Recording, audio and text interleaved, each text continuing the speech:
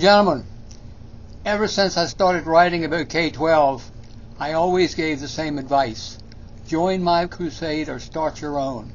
The bad thing is doing nothing. Public schools are a disgrace, and the media don't help. The ideologues in charge should not be allowed to get away with so much sabotage. Please get involved. The far left, the hard left, whatever you want to call them, has a single M.O. Undermine everything.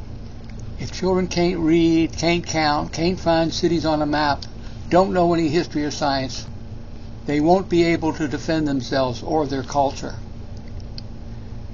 Reading is the single most important skill a student can learn, and the left understood that from the beginning. The anti-reading war began in 1931, and it's still going strong. The education establishment produces a never-ending tide of bogus ideas and murky jargon. Most parents have no chance of understanding this babble, nor can they understand what's being done to their children, most of it bad.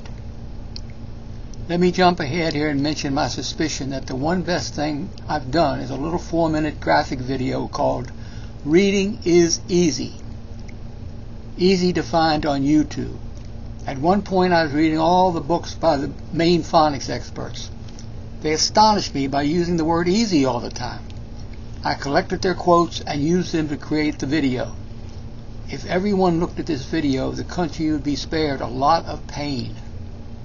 Now, the reading wars have been going on 90 years. The professors wanted to replace phonics with sight words, which is the essential problem all along, the essential crime, really. New aliases were trotted out so the public never knew what was going on. The new alias around 2000 was balanced literacy, which fooled people into thinking something was balanced, so it must be better. Reading scores stayed low. A few years ago there was a flurry of optimism because of something called the science of reading. This means a greater emphasis on phonics. But within a couple years there was yet another counterattack.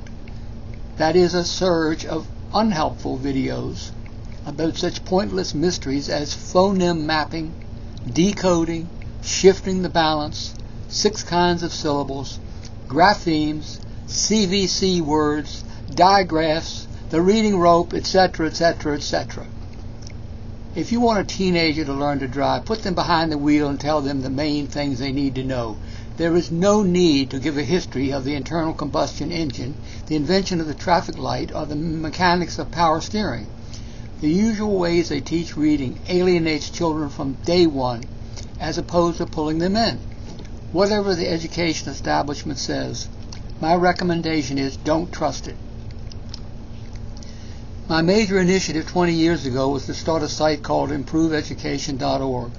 A lot of great stuff that attracted more than 1 million visits. But the hosting company lost the index page. The operating system was old, and I don't think the company knew how to save it. So I need to restore ImproveEducation.org, a site with 70 pages. I decided to try a fundraiser to finance this big project. I wrote a dual-purpose proposal called Support Education Reform, which explains all aspects of my writing about education, including almost 1,000 articles, blogs, videos, podcasts, comments, etc. I think that everyone would find something useful in this material. It's all free on the internet. Finally, everything I do is intended to help parents negotiate our K-12 system. At present, only a third of students are reading at the proper level. Clearly, the experts are incompetent or subversive. Last paragraph. Everything you need to know is here. QED. Do what has always worked. No sight words whatever. Children learn the alphabet, and then the sounds of the letters, and then the blends of those sounds.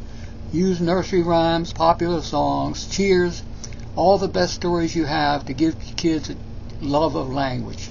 They should be reading by Christmas of the first year. Thank you. Overview. Let's Fix Education explores 7 of my favorite themes. First, This podcast is a meditation on what I call the K-12 crime scene. So many destructive ideas. Understanding them is the key to fixing them. 2. By doing that, we will have better schools at less cost. 3.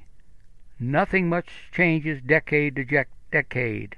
The big questions of the 1930s were the big questions of the 1960s and the 1990s.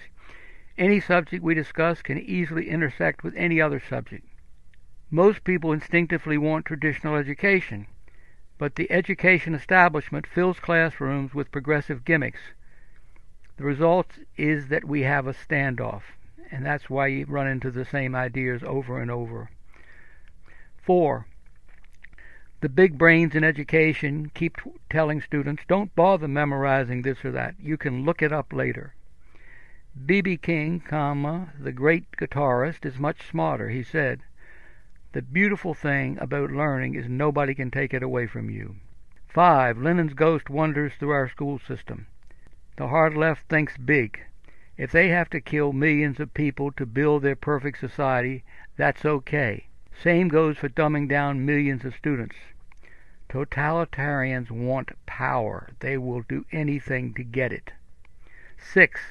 If we are going to survive, we have to take each child to his or her limit. As it is, we are creating millions of sub-educated students, from K right through college.